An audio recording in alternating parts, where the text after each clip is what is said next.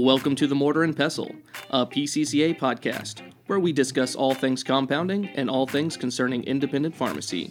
Now, here are your hosts, Mike DeLisio, North American Sales Director, and Sebastian Dennison, Clinical Compounding Pharmacist. Welcome, Compounding World, and welcome to the newest episode of the Mortar and Pestle, a PCCA podcast.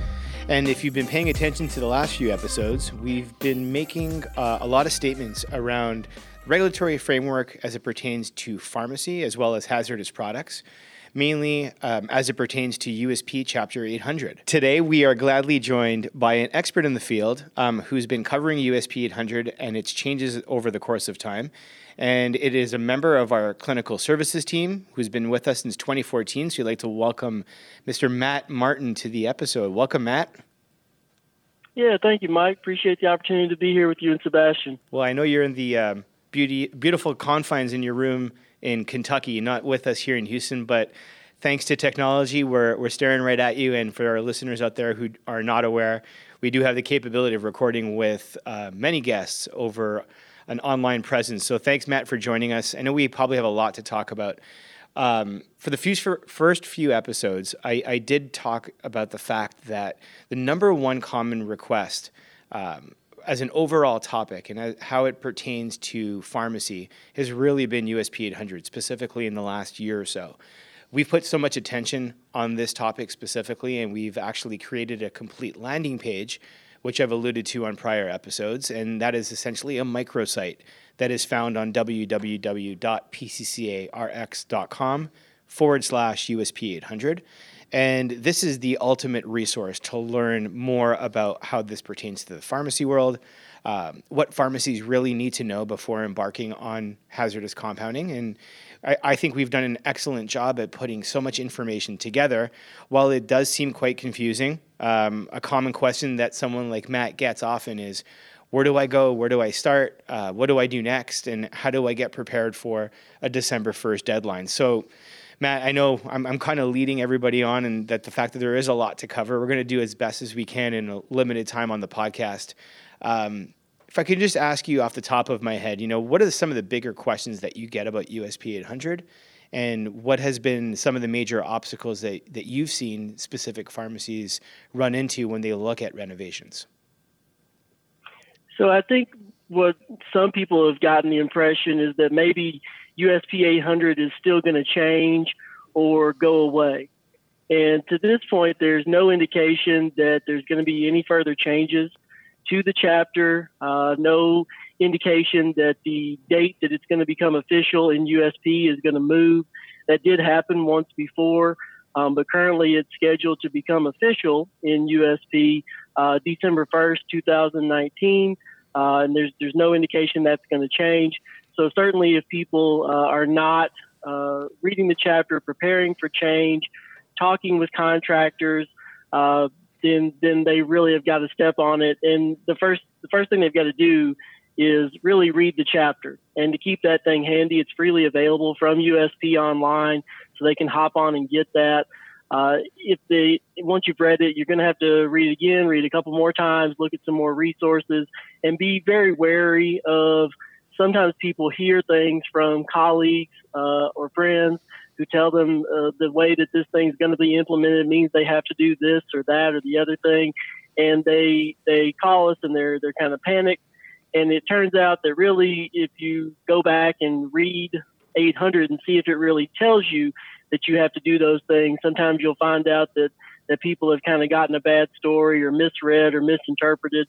And so the best thing to do is always to go back to 800 and reread that for yourself and verify that it really says what you think it says. And certainly if you have questions, we more than welcome the opportunity to speak with pharmacists and discuss their questions. But I think a lot of people can solve some of these problems by heading back to the chapter and looking at how it's specifically written. And another note on that is to look at the words should and shall in the chapter. Shall is a requirement of the chapter, and should is a recommendation. Okay, so sometimes people may be concerned about a topic like medical surveillance. Medical surveillance is certainly something everyone can consider, but that is a should item in the chapter, and so it's not a specific requirement of the chapter. And then the other thing people want to talk about is whether or not it's going to be enforced in their state. And certainly there are a number of responses from boards of pharmacy across the country to 800, with some states, absolutely, December 1st this year, you have to be compliant. No questions. Other states have said, well, we're still looking at it. We're going to implement parts of USP 800, or maybe for certain drugs, we're going to do this, or certain classes of drugs. Some states have said, no, we don't think we need to implement USP 800. We have certain hazardous drug regulations on the books. The only thing I would say about all of that is we don't know what that means for other agencies. Certainly FDA is a part of compounding life and part of pharmacies. And FDA has not made a statement specifically on USP 800. However, I would point out that in their sanitary conditions guidance document, they do talk about the handling of hazardous and highly potent drugs. And we have seen them make some observations in 483s around beta-lactams, around opioids, and around hormones in a couple of cases. So this is definitely something that's on their radar, but I couldn't tell you how they're going to respond, react, or handle 800 in their inspections, but I think it's something that people should be mindful of. So this really opens up a lot of questions, and one of the first ones that I want to come back to, and so I just want to keep this in mind. You talked about effectively a health monitoring perspective. We're going to come back to that one, but right away, USP 800. This is looming. What are the biggest pitfalls? And like, of course, now that we're over the hurdle, yes, it's happening. Yes, this is going to occur. Yes, what you see available is going to be put into effect. Where would you start with this? What, like you said, read the chapter, reread the chapter, make some notes, ask some questions. But what's next? What's the first big thing that you would start looking at if you were in a pharmacy today and saying, I have to move towards this? I've done my reading. What's my first step? What's my second step? And then continue on. So I think the next thing, when we talk about hazardous drugs, we're talking about drugs on the NIOSH list. And so I think the next step is to get a hold of that NIOSH list and review what drugs that are in your practice that are on the NIOSH list that you need to consider what types of hazardous containment they're going to need. I would take this point to also say that there's a key point that I think has been discussed in different ways out there, and some of the feedback we've gotten from people at various meetings they've attended, that they've come away with an impression that there's a possibility to do a risk assessment for a chemical that is on Table 2 or Table 3 of the NIOSH list. And I think that this is an interpretation from the frequently asked questions that USP holds on their website regarding USP 800. And I would say that it's not my interpretation that you have that opportunity to do a risk assessment when you are using a drug from Table 2 and 3 of the NIOSH list, if those are a chemical from Table 2 and 3, to say the powdered ingredient, as opposed to a finished dosage form like a manufactured tablet or capsule. That's separate.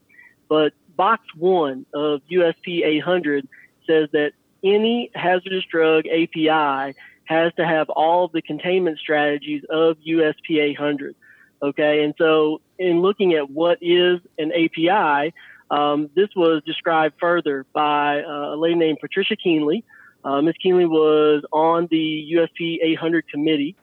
She has a book that was published through ASHP called the Chapter 800 Answer Book, where she talked about this issue of what is an API and talked about it being a powdered chemical ingredient. And so we need to make sure that everybody's on the same page and understand that if you're compounding with these drugs that are Table 2 and 3 drugs, which includes things like estradiol or progesterone, that for me, a strict reading of USP 800 does not allow a risk assessment for compounding with those chemicals. So I I am always a little bit wary of that interpretation that seems to have floated around for some folks. Well, we can blame Canada for that one. That's the case in Canada, and that is totally appropriate for Canadian market, but not here in the U.S. My understanding is USP 800 is USP 800, and it applies to the entire NIOSH list. So, yeah, sorry about that. Blame Canada. Yeah. But keep going. Keep going. Well, I think the other thing that people have to get started is looking at their facility and seeing whether or not they're going to be able to modify their facility. Some people have found out that maybe they had a landlord that wasn't enamored with all these renovations to their facility, and so they're moving their pharmacy.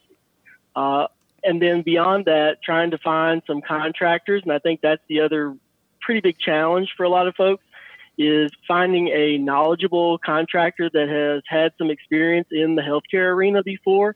I think one of the things people can look for is a contractor that may have worked with some of the hospitals in their area and see if they've had any experience working there.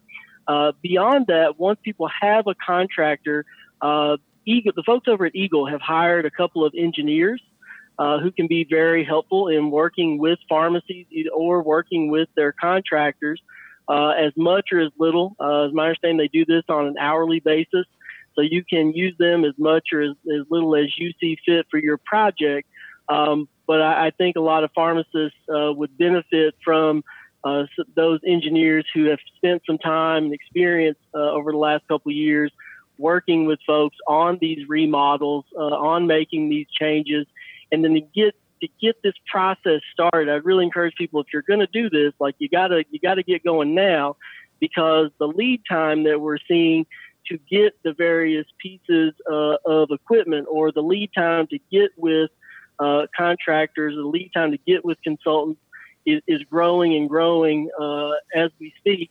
And it's going to take some time to get the things you need. Just because you decide, okay, I need this air handling unit or this blower or whatever you need, doesn't mean you can just up and buy it. And so the faster you get started, the faster that you can get these orders in, so you can continue to move in that process.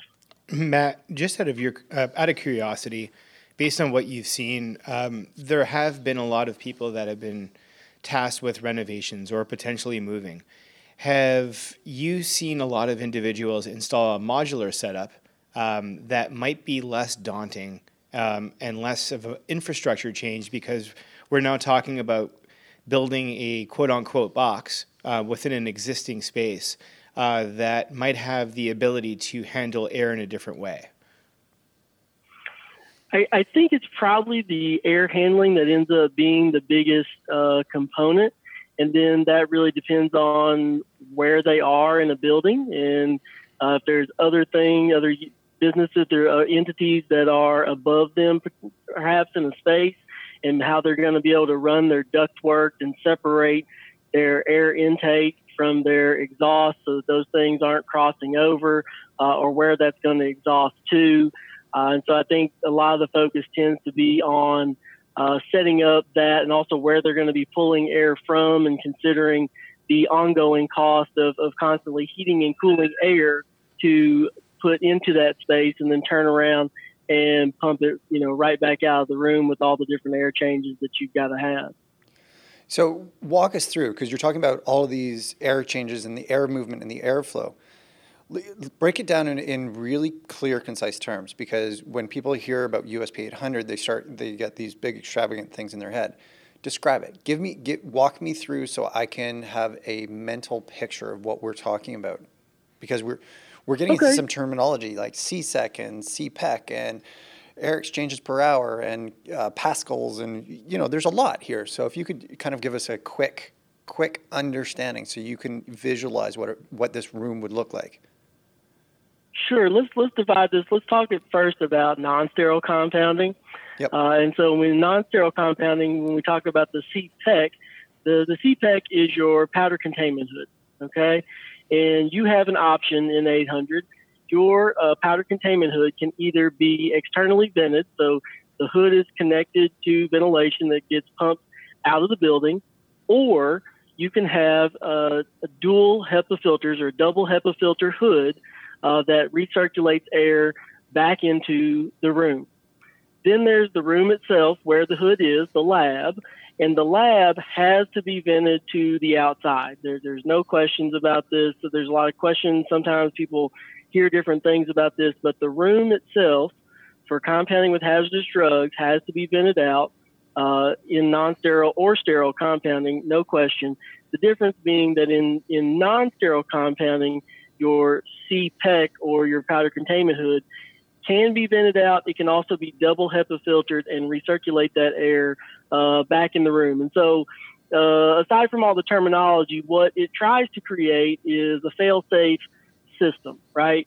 Your goal when you're working in that powder containment hood is to keep all the powders in that hood through appropriately staging everything in that you need, going through the process of compounding, and then being able to decontaminate and remove all these leftover substance from anything that's going to come back out of the hood, having your trash in a trash chute on the side of the hood, and then not coming out with any of that powder after you're done. But if you did come out with some powder, then the room itself has this negative pressure ventilation to pull that stuff away to try to keep anyone from being exposed to it. So we've got a room, so we've got a ventilation containment device in a room, which is then effectively trapping any accidental powder escape. So it's preventing the contamination of the rest of the facility. That's effectively what we're doing, because the worker inside the room should be wearing appropriate personal protective equipment or PPE, correct? And they might be having Absolutely further enhancements of that PPE. It's not just the simple, latex gloves and a disposable gown in this case. We're looking at enhanced PPE in that scenario as well, correct? Yeah, absolutely. The chapter has specifications on what exactly the gloves have to meet, particular ASTM criteria. The gown is a solid front that ties in the back to prevent exposure, also to prevent liquids and things that might splash back on you depending on what you're working with. And so this is going to be a different type of PPE. And this is another great place that people can start now, even if they're getting everything in line with this construction or renovation or move or whatever they've got to do from a facility standpoint. They can be going ahead and thinking through their SOPs and their gowning practices and having people get used to that. And we're also talking about double gloving in this scenario under 800. So that may be different if you're used to working in a single pair of gloves, but having that secondary pair on and kind of getting used to working with your hands again in a totally different tactile sensation of wearing two pairs of gloves. So that's a really good place for people to get started with their PPE now and kind of get comfortable and used to it as opposed to all this change all at one time. And so now to extend this, you wanted to start with non-sterile. So what about sterile? Because this sounds like it's just like another added level and a different beast altogether, because we're trying to protect the compound as well as the workers. Yeah, absolutely. So many people in sterile compounding may have been doing their work in a horizontal laminar flow hood, which blows air at you. And now in the case of these hazardous drugs, this is going to be a hood that is vented to the outside. And this changes the way that you move your hands in that space because of the airflow in that hood, so that you're not blocking first air. So this is certainly something to get used to if you are getting into the world of hazardous drugs on the sterile side. If you are used to working in a horizontal laminar airflow hood, then you've got to get used to a whole new way of the way that you move your hands along with the gowning. The difference on the sterile side is there is no option to have this double HEPA filtered hood that recirculates air back into the room. And that makes sense, right? Because then you would have all this air turbulence that could occur that might make you more possible to contaminate that sterile preparation. So all this stuff is vented out, both the room and the hood on the sterile side versus the non-sterile where you have the option to have the double HEPA filtered hood. So now we have an idea of what the rooms are looking like. What about the equipment? Can we bring the equipment back and forth? Can we, these are some of the questions that we're getting. Does this mean we need new labware? Are we going to be sequestering out equipment? Yeah, so it talks about having dedicated equipment. So yeah, you are looking at having a separate set of equipment for your hazardous lab that's separate and distinct to the hazardous lab versus the equipment that you use in what will now be your non-hazardous lab as opposed to just your compounding lab under 800. So you are looking at a separate set of equipment. So it's definitely valuable to consider the specific types of preparations and think about what you really need for those to get that lined out. So now that we're getting, like, we've got an idea, we've got a room inside of the building that's going to have specialized ventilation. We've got specialized equipment within. Even the PPE is going to be different. Anything else that you can think of that people should be starting to be made aware of? Because I'm thinking that even the staff are going to have specialized training, because it's a, like you said, the different tactile sensations. But realistically, even the process is going to be completely different. I know in sterile we stage products in so that we prevent contamination of the space. But in this case, we're going to be staging chemicals out, making sure that no powder escapes the dust containment hood. Those sort of pieces. It looks like we're going to have to undertake some training as well. Yeah, so all of these things, all these practices in 800 come with standard operating procedures that need to be written to address every part of the process. So that is another thing that people can be doing now, is working on their SOPs specific to their facility and then how they're going to do it, and then start walking through that process on the training, and then making sure that the training is well documented as well, right? Because any inspector from anywhere that comes in is going to want to see that documentation. Always go back to that phrase: if you didn't document it, you didn't do it. And so this is critical in hazardous drug compounding, just as it is in all compounding, to be creating those records now and getting those things filed away for each person that's going to work in this hazardous drug space. So Little Bird told me you've been working on some SOPs. There might be truth to that rumor. And so you're looking at making sure that our SOP manual is going to be in line with everything that's going to be published. And I know that we're looking at 795, 797, USP 800, overlaying that entire piece. So we have that new manual, and you've already been working on that for like the last, almost 2 years, I think?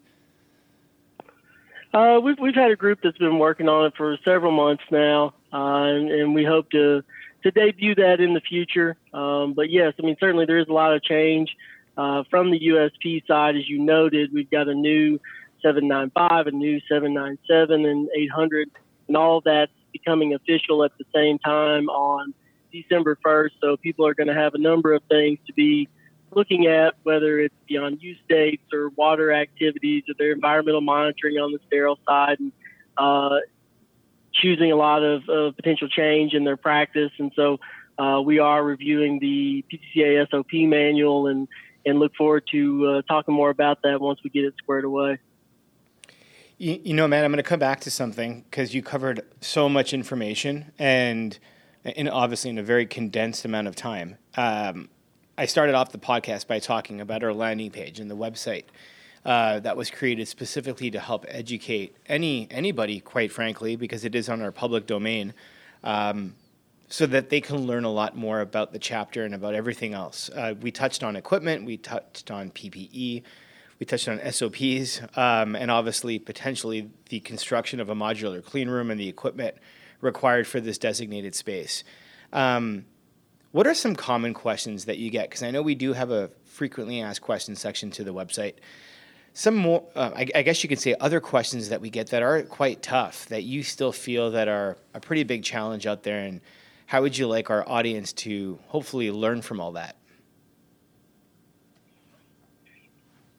I think the other consideration people have is whether or not other drugs that are not specifically on the NIOSH list, and whether or not they are considered hazardous drugs, or maybe the chemical has some potential to cause skin irritation or some other problem, right? So they go like, well, do I call this a hazardous drug or not? And so what I would tell people to do is refer back to the criteria in the NIOSH list that they use to evaluate drugs, and use that against the chemical or drug that you're talking about, and see if it meets those criteria, or see also if there is a similar chemical or drug on the list and then make that determination for your practice.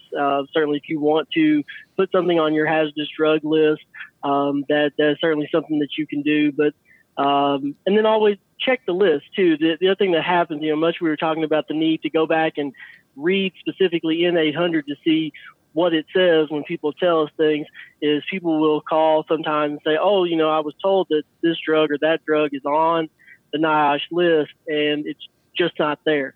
So always just going back and checking these things can be really very beneficial. I think avoid a lot of heartburn for folks that, have gotten really concerned about some of these topics.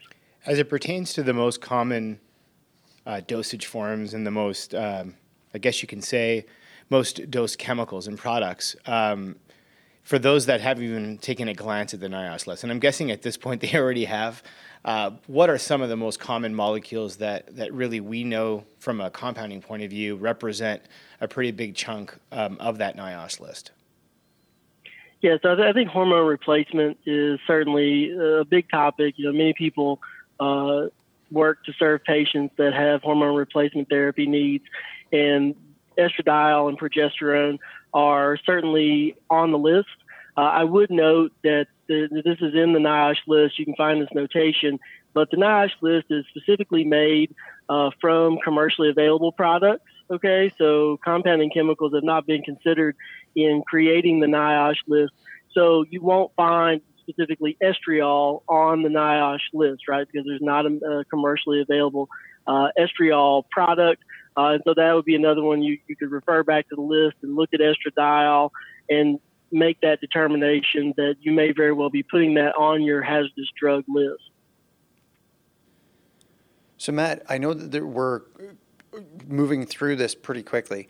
One of the questions that we hear often is there's a hazard communication requirement of the USP 800. What is this? Like, this is a tough one for a lot of people. They don't understand. Do we have any resources? Do we have any communication pieces that we can assist with? How would you handle that one? Yeah, so the hazard communication in general is a document that talks about the fact that you have hazardous drugs in your facility. It's something that communicates to the people that work there that these hazardous drugs exist in the facility and they're being used. And it's also something that would be shared with other people that would come in to do any type of work in your hazardous drug lab. And OSHA has a small entity compliance guide online about how to write a hazard communication program, which also involves some training on it, which again, you'll need to document. That training gets into educating people about the SDS sheets, right? The safety data sheets, and so that people are aware of how to access those, what to do in the cases of emergency or something goes haywire and there's an exposure. How do you help the person that's been exposed to that particular chemical, depending on how they've been exposed to it? And so that OSHA document that's out there, I think, can be a useful accessory for folks on trying to walk through that process. So Matt, do you know the name of that document for our listeners? And I know that we'll add it to our site, so it'll be easily accessible. But for someone who's searching for it right now, what is the name of that document and where can they find it? Yeah, this is the OSHA Hazard Communication Small Entity Compliance Guide for employers that use hazardous chemicals. And so you can Google that thing and certainly find a link to the PDF version of the document and then read through on how to set up that hazard communication. So Matt, you are available through our consulting site, and you're probably taking a lot of these questions. I know that you're going to be getting more of these questions. Obviously, all of our listeners first place they should go is the USP 800 landing page. Read through it, read the documents. Is there anything else that you would add before we let you go? Because I know you're really busy, that you would say is a must do in the next 30 days? I think people have to read the chapter. If they've read it and they've read it several times and they're familiar with it, but they haven't taken steps to look at the design of their facility and tried to start that process with some contractors, they've got to get that going. I think they've got to decide who they're going to have help them with the contractors. Like I said, I would suggest the two engineers over at Eagle, but they're likely going to need somebody to work with those folks that are making those modifications to their facility to make sure that they do it right the first time. There's plenty of costs associated with making these changes, and you only want to have to do this one time. Certainly don't want to be doing it 2 or 3 because something doesn't get squared away right the first time. And then get that plan in place so that you can start moving forward with this if you're looking to get ready for December, because of the lead time that we're seeing kind of pile up on getting a hold of some of these resources. So it's go time for sure. Yeah, go time is probably the best way to say it. December 1st will obviously approach really quickly, hence the need of our microsite, which really contains all the information. And I know that you covered a majority of it, Matt. Thank you so much. I know that you're definitely a busy man and you're highly sought after when it comes to the regulatory environment and as it pertains to the USP chapter. So thanks so much for joining us. You've definitely been an awesome resource for people that have not seen you live. This obviously gives them a really good chance to hear what you have to say and also demonstrate your knowledge on this subject. Well, thank you. It was a pleasure. And if anyone has more questions, we certainly welcome that in our clinical services department. Thanks, Mike. Awesome. And just as a side note as well, for members of PCCA, and as well if you're not a member of PCCA, if you do have additional questions for either equipment needs, the potential construction of a modular clean room, or more information on our microsite, please reach out to your local sales rep. They're definitely going to be one of the side experts in this field. I wouldn't say they're at the level of Matt, but they're definitely here to assist you and to give you more information for any of the needs that you have and potential renovations before December 1st. On that note, I just wanted to remind all of our listeners to continue to follow us on this podcast and to subscribe so you do not miss an episode. Please remember to follow us on LinkedIn, Instagram, Twitter, and Facebook. Until next time, this is Mike Delisio, and we'll talk to you soon.